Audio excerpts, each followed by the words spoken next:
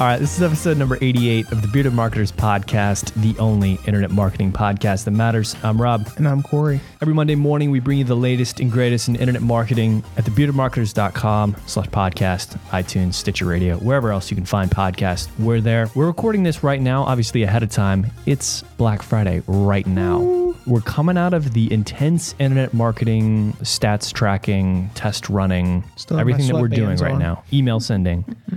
Yeah, we're deep in the thick of it right now. Mountains of Mountain Dew and caffeine pills, Red Bulls, everything. We're taking a break. We're going to bring the latest in internet marketing for this last week to get in the mood also in terms of, obviously, we're drinking Mountain Dew and Red Bull and everything else. What are you drinking in terms of alcohol to get in the mood? I'm actually drinking Talisker 10. Very smoky, but nice scotch. How about yourself?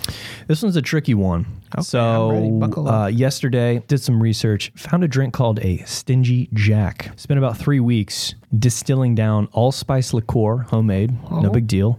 Had to hunt down some Pumpkin, which is the best pumpkin beer out there from Southern Tier. Okay. So it's Pumpkin, allspice liqueur, orange juice, cognac, Angostura bitters, simple syrup. You mix that up together, you have a Stingy Jack. Pretty amazing drink, if I do say so myself. A lot of citrus in that. Yeah, exactly. It's a little citrusy. It tastes like the holidays, man, with that allspice liqueur and that pumpkin beer. You know my favorite, do you remember Delirium Noel? Yeah, they sell it at I saw it on the shelf. Tasty. Right next to the pumpkin when I purchased that the other day. If you're listening, you haven't had it. It's in a good way, like potpourri beer. It tastes like Christmas in a glass. But I will say I've only had it on tap. I don't know if it's different in bottle. I'm not one of those elitists, but there is a taste difference. Yeah. And it is so on point. Wow. I do miss that. They do sell it in the ridiculously large sized bottles. I think it's like $12 for one beer. Like I'm committed to my alcoholism. Check this. All right, let's jibber jabber. Let's go ahead and get into the agenda for tonight. First and foremost, Professor Rob's going to go over the Consumer Barometer from Google. That sounds crazy, but we're going to dissect it. Next, we're going to go into why you need to be bringing your developers in at the design level. What? Was Thanksgiving bigger for deals than Black Friday? If it was, Rob told you so. So we're going to go into the stats about that. And 3 tactics to include when you're writing, I would say not just your ads online, but just how you're dealing with content in general. And then last, it wouldn't be an episode if we didn't check in with our favorite search engine, Google, to see what's happening there and what you need to be paying attention to. So first, let's kick it off. Consumer Barometer, complicated stuff that reminds me of Twister and Weatherman. But how does that relate to what we need to be paying attention to as marketers? Consumer Barometer with Google. So I'm going to give out the URL here, consumerbarometer.com. If you can't spell those things, good luck. Just Google it. It'll correct it for you. So essentially what this is a large survey that Google ran, collecting all sorts of data points on people to try to find the answers to the questions that all of us internet marketers have about users, how they shop in the real world and online, what are their research habits, what kind of devices do they use. So tons of great data. The website's pretty interesting too because it allows you to apply filters to the data too. So let's say I want to break down and look at males versus females, geographic information, age information, even specific product categories. You can really break down your information and build beautiful charts and present it to your higher ups to build the case for whatever you want to do for those consultants out there or people working in internet marketing. But I do want to talk about some things that I ran across that I felt were pretty interesting. Firstly, about which types of products people use on different stages while they're researching things. But then I also want to talk about a few examples of the differences between how men and women use and research products on the internet when they go to purchase. So number one here, I wanted to talk about which devices, this is the question that Google asked to people, which device did you use to make your purchase? And the different devices they have on here are smartphones, computers, and tablets. Computers, far and away, 85% of purchases are made on a computer. It's only 7% on a smartphone and 7% on a tablet. That doesn't really fall in line with what I've seen. Typically, tablets outpace smartphones, but obviously this is more wider than my anecdotal evidence. Sure. Have you seen similar results on some of the stuff you've done? Well, I wonder if people are getting hung up on the way they worded that question, and making decisions on desktop, sometimes depending on what vertical, is quite high, where people might get tripped up as they're actually researching a lot on mobile devices, but when it comes time to make that decision, they're actually finishing on a desktop. So that might be sort of skewing these numbers That's a the bit. next question I'm getting into. Okay, well, whoops. All right, so the next question they asked, which of your devices did you use at any stage of your research online? 28% claim they use a smartphone, 80% on a computer, 16% on a tablet, 2% other internet-enabled device. I don't know what the hell that means. Maybe old busted phone, not a smartphone? Maybe. So a dumb phone? Like a PlayStation or Xbox or something like that? Yeah, that's a good point. 2% Weirdos. didn't recall the device type. So similar trend there. Obviously, a lot more people doing research on smartphones, but not actually making the purchase there when you compare them to the numbers I was talking about. Do you think there's some mudding up of tablets and computers, like some olds that think tablets are computers? So when you ask them that, I guess you're giving them the option, but I wonder if some people don't necessarily make that distinction. And so they're, quickly going through the survey and it's like, well, it was a tablet, but that's a computer to me. Possible, but I just applied those filters right now. Gotcha. So let's look at the differences here. People under 25 years old, 45% of them use smartphones, 70% use computers, 18% use tablets. Okay. So there is a bit of a difference there. Slightly older, 25 to 34, fewer people using smartphones, more people using computers, and more people using tablets. Good to know. Definitely cool, easy. Like I said, I just filtered that literally as you were asking that question. Well, it's good to do that persona work, understanding who your target audience is and how that might play into your strategies based on some of this research data. It's definitely helpful. So moving on, these next few are going to be comparing the differences between men and women and how they use the internet search engines to do research and to make purchases. I felt this was valuable for anyone out there who's listening who doesn't have demographic data from either Google Analytics or purchased data that they can run against their customer lists and try to find out what's the breakdown. Am I mostly selling to women or men? Sometimes it's very obvious. We're selling women's types of products, or we're a Pinterest type site who relies on selling things like that. It's obvious, but sometimes it's not. Regardless, it pays to pay attention to the differences in how men and women use the internet. So let's talk about a couple of these. First question, which of these online sources informed your recent purchase at any stage from getting initial ideas to reaching a final decision? So search engines used for men versus women, 42% of men use a search engine to research their last purchase that they made. Only 34% of females do. Okay. Search engines not used, 58% of males say they do not use a search engine in their last product purchase. 66% of females did not use a search engine in their last product purchase. So what this basically says is more women either find what they're going to buy from a different source, not a search engine, or they go directly to it. They already know what they're doing. Okay. More men are searching for what they're trying to buy. This other one is summarized as, did people do any online or offline research prior to the recent purchase? So at all, did you look anything up via search engine, via Facebook, social metrics, whatever it is? 74% of men did any research whatsoever from any source online. So they did something, 74% of men. Only 69% of female. So, I mean, pretty close, but definitely a noticeable, significant difference there. Right. 57% of men did online research. Only 48% of female did online research. Again, we're noticing a trend here of it tends to be men are doing more research, which helps inform ads in the research phase of asking questions about products instead of searching for specific products. Offline, it's pretty close, both men and women. Men are 53%, females 50%. And then from there, online research only, offline research only, it gets pretty close. Definitely, again, some trends to pay attention to. Next question. What did people do on their smartphone while researching? This is getting very specific now. The couple of things I want to point out are two of the potential answers here. So one is performed a location search. 15% of men did that. 9% of females did that. Some of these other ones are pretty close. Another one, though, that is pretty different. Researched products while they were in a store on their smartphone. 17% of men did that. Roughly half, 8% of females did that. All right, and then the final one I wanted to bring up. How did people who researched in-store complete their product purchase? So following up on that last one we talked about, 71% of men completed their purchase in the store. So I looked up, I researched something, I decided to buy it in the store. 82% of females who researched something online completed the purchase in store. I got to see, touch, feel, taste. Right.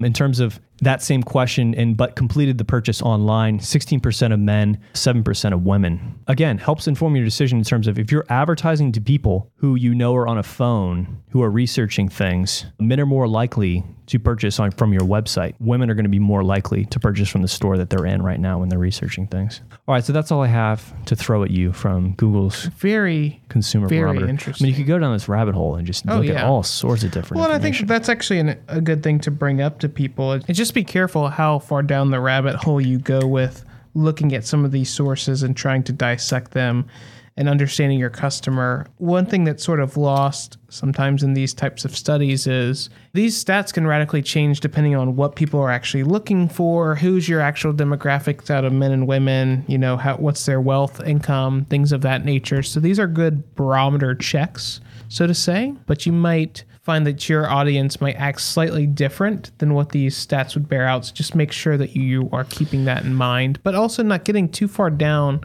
where you're trying to make large overarching decisions based on a really small set of data. I mean, that's just marketing 101, but just be very careful with that because there's so many filters and you can get at the data so easily. It can be an honest mistake when you have such a neat tool like this. I think what it helps point to is just the fact that there are definite differences between different metrics, different age groups, different genders, different locations, different product types, different devices. Use some of those broad categories to maybe help you identify where it seems like people in general are acting differently and see if those same things are happening on your website and for your products and customers. So anyway, enough about all that. Let's move on. What are we talking about next?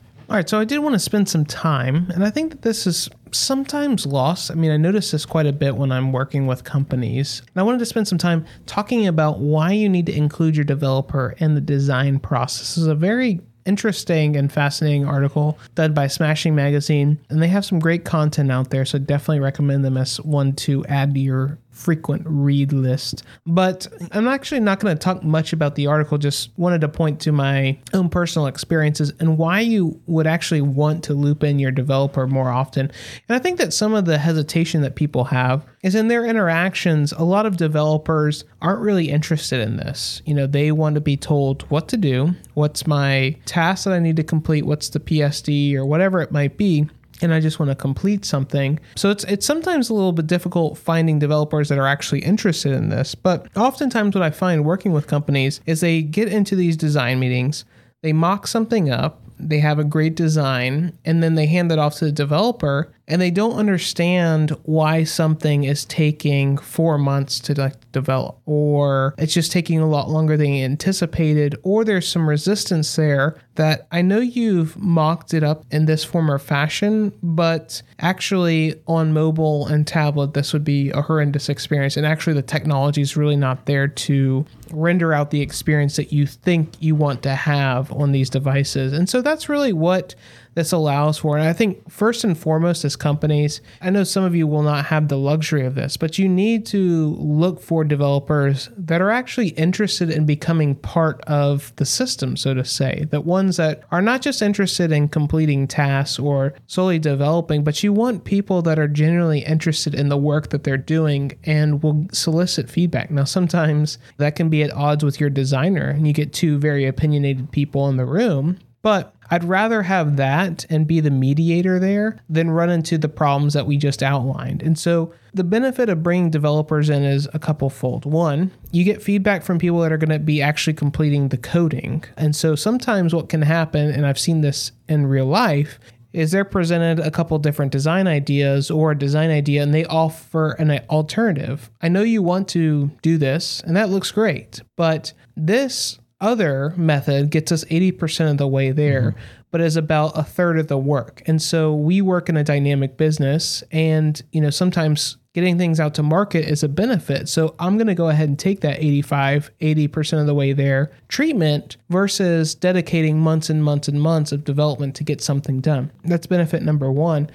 Benefit number two, I would say, is just also getting a higher quality of work. And this is really hard to quantify, but at least in my experience, I found that when developers are involved earlier in the process, and I think this makes sense just from a psychological standpoint, but they feel this ownership over the work that they're doing. It's no longer a task. This is something that I've actually helped have a say in and help craft from the ground up. And just reflect on your own life. Sometimes those pet projects, those are the ones that you're willing to burn the midnight oil on and get lost. I can't believe I just spent 7 hours on that because I'm so passionate on getting that done, or it's actually very interesting to me. That's what I've seen happen is when these developers get looped in, it becomes very personal to them and that they're willing to spend the extra time doing it, or they're willing to put in the extra hours to make sure it works really well, or have that continuing dialogue of, hey, I'm actually coding this. Now that I'm in here, I've actually been doing some research, and here's a completely different way that we can go that might work even better. And so I don't really know how to articulate that well, but I've just seen that the level of passion that they put into the projects also rises. And so I wanted to recommend that for marketers.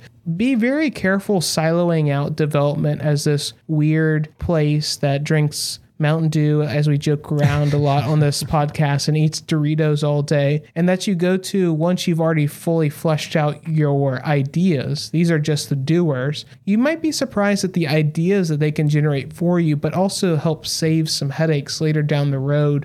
Definitely wanted to recommend that. I don't know if you had any thoughts on that. Yeah, absolutely. I mean, when you brought up siloing, I think that's the main thing in your first benefit that you listed, which was that oftentimes because marketers aren't aware of the effort and technical capabilities that go into some of the solutions they come up with, developers who are actively engaged in the process can stop those ideas up front and go, look, yeah, that would be great if we could do that. But that's going to take 3 weeks to develop. It's going to be pretty complex. And we don't even have that at this point. Right. And it may not actually work 100% of the time because of all these edge cases. They can come up with a solution that's going to get, like you said, it's going to get us mostly there and be pretty good. And I can do this in a day, right? Right. I mean, so getting them involved early on in those processes help with those situations. I think it points to just the larger issue of siloing with online and tech especially just doesn't work in the day and age that we're in. It's sort of the old world way that business was done. But I think smaller, more tactical teams are kind of the way it needs to go because things need to be done quickly. Teams need to be on the same page and working together with most projects so they know what's expected and how to work and what features are possible to do and what's possible.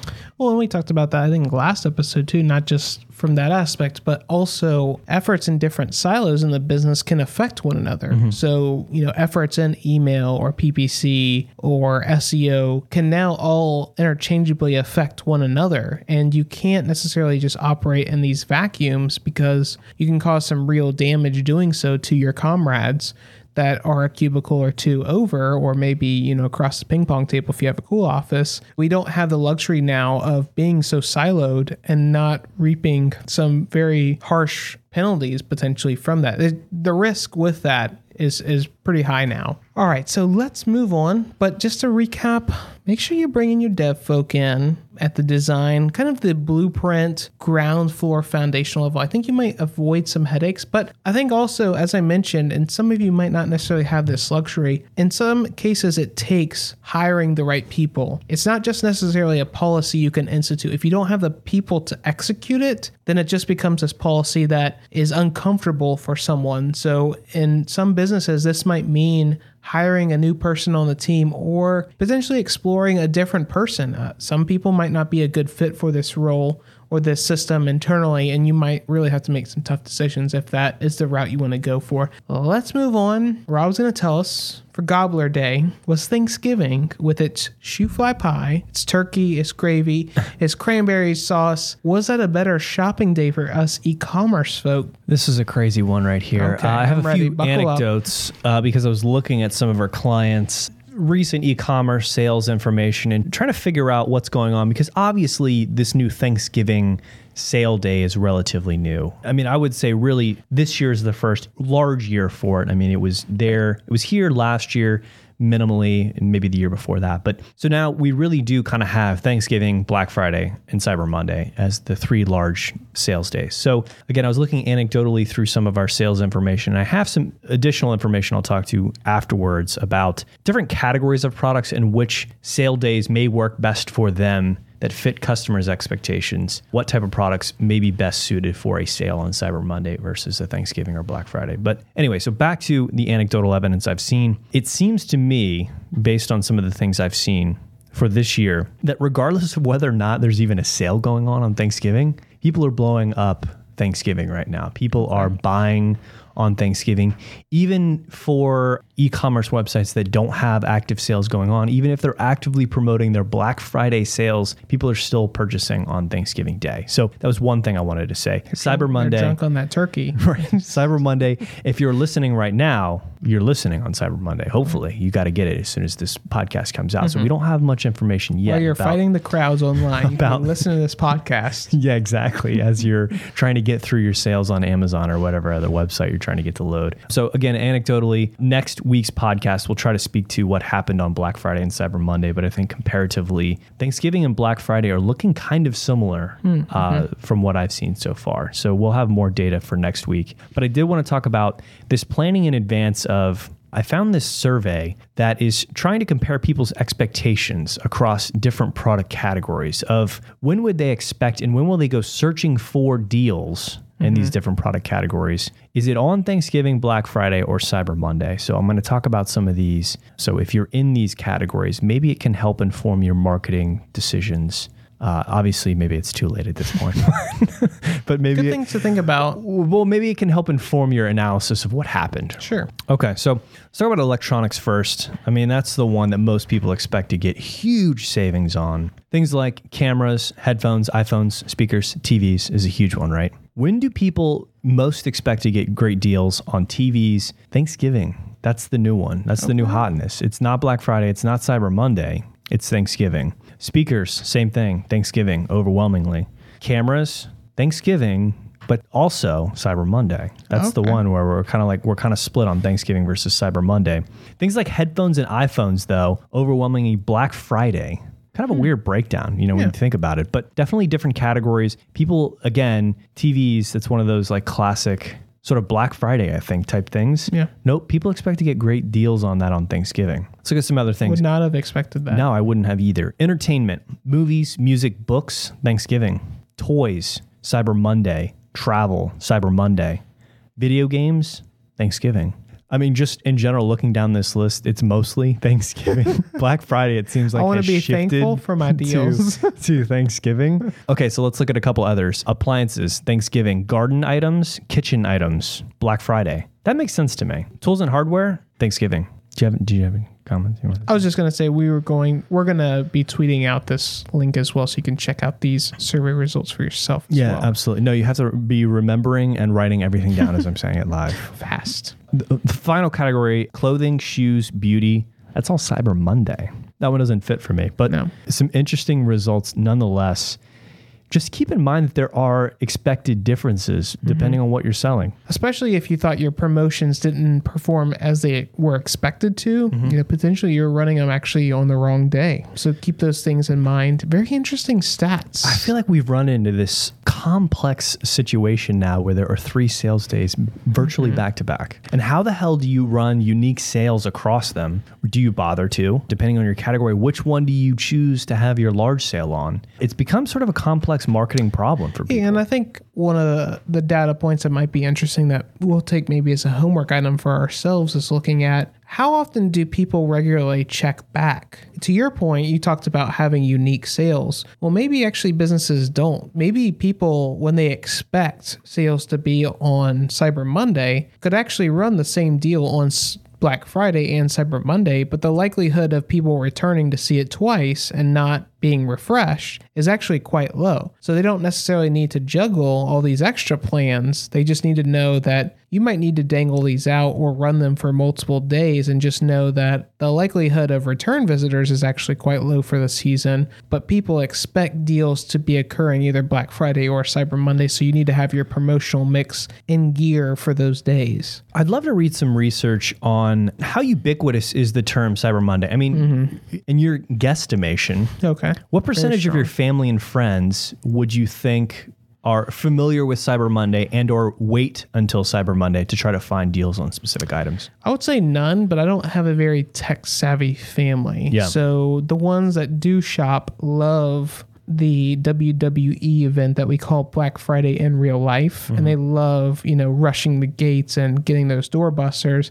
Most of them don't actually conduct any online commerce, so I don't feel like I have a good frame of reference. That's shocking. At least in my office, though, Black Friday and Cyber Monday are both pretty popular, at least from what I've heard from coworkers, but Cyber Monday is definitely held with more anticipation than Black Friday.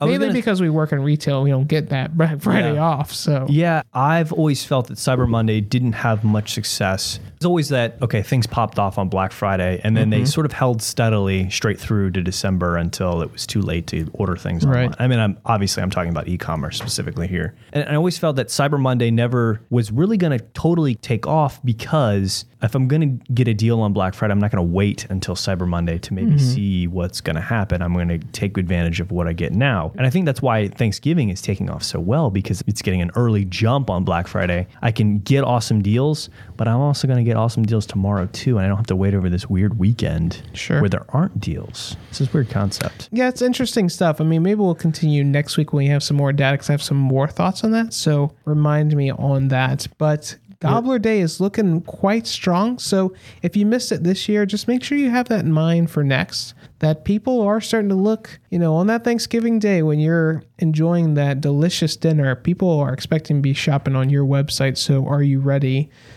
Last two things that we'll cover, and then we'll be out of here to resume our festivities. I wanted to talk a little bit about some tactics to include when you're copywriting on your site, particularly your ads, but I think there's some crossover into just how you present ideas to your customers. And this is an article in Search Engine Land. Again, we'll tweet out the link. But anyways, I wanted to go over 3 quick tactics that they talk about. This is an article written by David Greenbaum of Boost Media.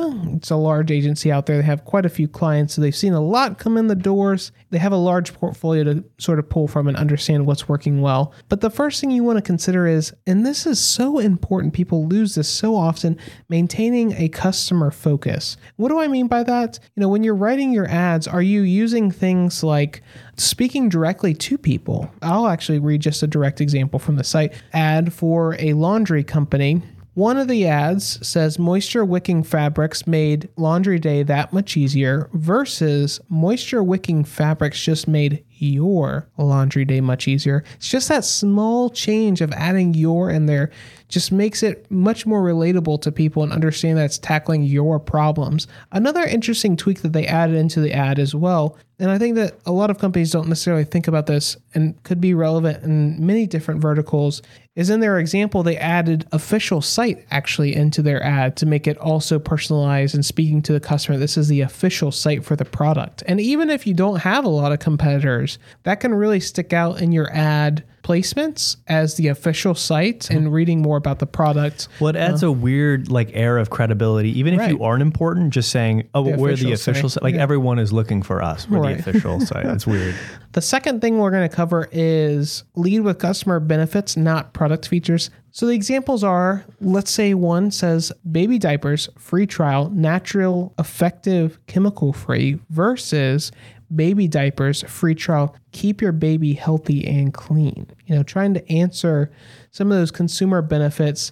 Yes, natural, effective, chemical free, those can be very good for particular demographics, ones that are eco-conscious, things like that. But at the end of the day, I'm trying to keep myself and my baby clean and healthy. And so writing your copy to sort of answer what is going to be the benefit to the end customer. And instead of them having to sort of work backwards and decode that information, this eco-consciousness or this natural or effective, speaking in more plain terms sometimes can really work to your benefit. And instead of relying on customers to assume those types of things. The last tactic that we'll talk about is fulfilling customer needs, not just wants. Example, digital camera space. Get the digital camera you want, free shipping from brand name. We'll just insert the name there. Or get the digital camera you need, free shipping from the brand name. And sort of instilling this why you need this product and why you might be even missing out on not having it. This really plays into the psychology of marketing that I know that you've talked about extensively on the podcast. So, think about these type of tactics. How can you rewrite some of your ads or test them, which we're always a fan of? Or how do you need to maybe write some of the headlines on your site or recraft some of the sales copy throughout your site to sort of get at these different tactics that you can take at the end of the day to better articulate why you're a best fit for someone along with your value prop. Now, I'm a fan of that whole personalized approach to copy in general. I like speaking more directly to people in simpler, plainer language as opposed to the very stilted sort of terminology that most people use in ads and copy, especially corporate type sites. Absolutely. So I could see that stuff working a lot better, especially in a sea of ads where no one else is really doing that, right? All right, so let's wrap this up. Google Corner, what do we need to be paying attention to from our favorite search engine? Really quickly, the EU, they done it again. They had a court case this week where this is not binding at all, but some of the court systems ruled that Google should break up the company. And I almost did a drum roll because I know you would laugh. But essentially, they felt that the search portion of the company should be divorced from everything else. Hilarious. But, we'll keep an eye on that. Again, non-biting, they can't do anything, but it's just kind of interesting the turmoil that Google is having to deal with in Europe and how that might affect penetration there, or if you're an international company, different traffic mixes that might work differently there, depending on what governments might start enforcing things like that. I feel like if they keep doing this type of stuff, Google's just going to pull the plug on Europe. Guess what? You're not going to get Google. Google no more. Yeah. Well, you're going to come back to like that example you read last week where I think one company moved their site to don't index and then their traffic dropped 70, 80%. Exactly. They went, I'm sorry. Keep playing this game. You won't get Google anymore. They'll take their ball and go home. And then the last thing I wanted to cover, keep an eye out on the Apple relationship with Google. So this year, Apple has contractual agreements with the search provider for their entire ecosystem. And in particular, their mobile is quite a big portion of this. And right now, Apple and Google have a relationship for Google to be the search provider. That expires in 2015. So there is some rumblings that Bing and Yahoo separately, which is interesting, and maybe we'll get into that in the next episode, are vying very heavily to be the search provider for Apple. Apple now has a large market share. Safari actually outpaces Internet Explorer, I think globally on Stat Counter now. So it is a very large swath of users, and with the struggles that Bing and Yahoo both have had as search engines, would be a nice pickup, but it's something to pay attention to, and there's some interesting interplays between both companies. And Apple, and Google have sort of competing objectives, especially in the mobile space with operating systems. So we're interested to see how all that plays out. I mean, from Apple's standpoint, though, as much as it would be nice for people to pay more to be their provider, Apple is rich. They're in it for the shareholders, so they want to be profitable. But at the same time, they have to do this balancing act of, I don't want to get the reputation of when people search in my operating system that the results are garbage. Yeah, and so even though Yahoo might outpay Google, if that's going to mean a negative user experience, which then means a negative reputation on us as a company, there's some merit to that. So just an interesting shakeup or some rumblings that are happening in the search world to pay attention to. Anyways, that's going to do it for us on this episode. Thank you so much for your time. If you enjoyed yourself, which hopefully you did, leave us a review on whatever channel you found us on, Stitcher, iTunes. It's greatly appreciated. It helps us grow the show. But know what we might need to change and where we stand. If you have an idea for the show, maybe you sit there and listen every week and go, those bearded guys, they're pretty smart, but they didn't think about this. Let us know. Or maybe you're struggling with something. Maybe the boss is yelling at you or you don't know where to turn. We have a lot of experience in the industry, and if we can't help you, we can put you in contact with someone that can. Ways to reach us, beardmarketers.com/contact. Great form on there. You can call us. We have a crises hotline, 904-270-9603. Rob waits by the phone day and night, waiting for your calls or texts. And you can reach us on Twitter as well. We're quite active there, which we'll tweet out all the links to the show. We love hearing with people, and usually those suggestions or comments make it on the next show. But that's again going to do it for us. Thank you again so much, and we'll see you next week. Gio.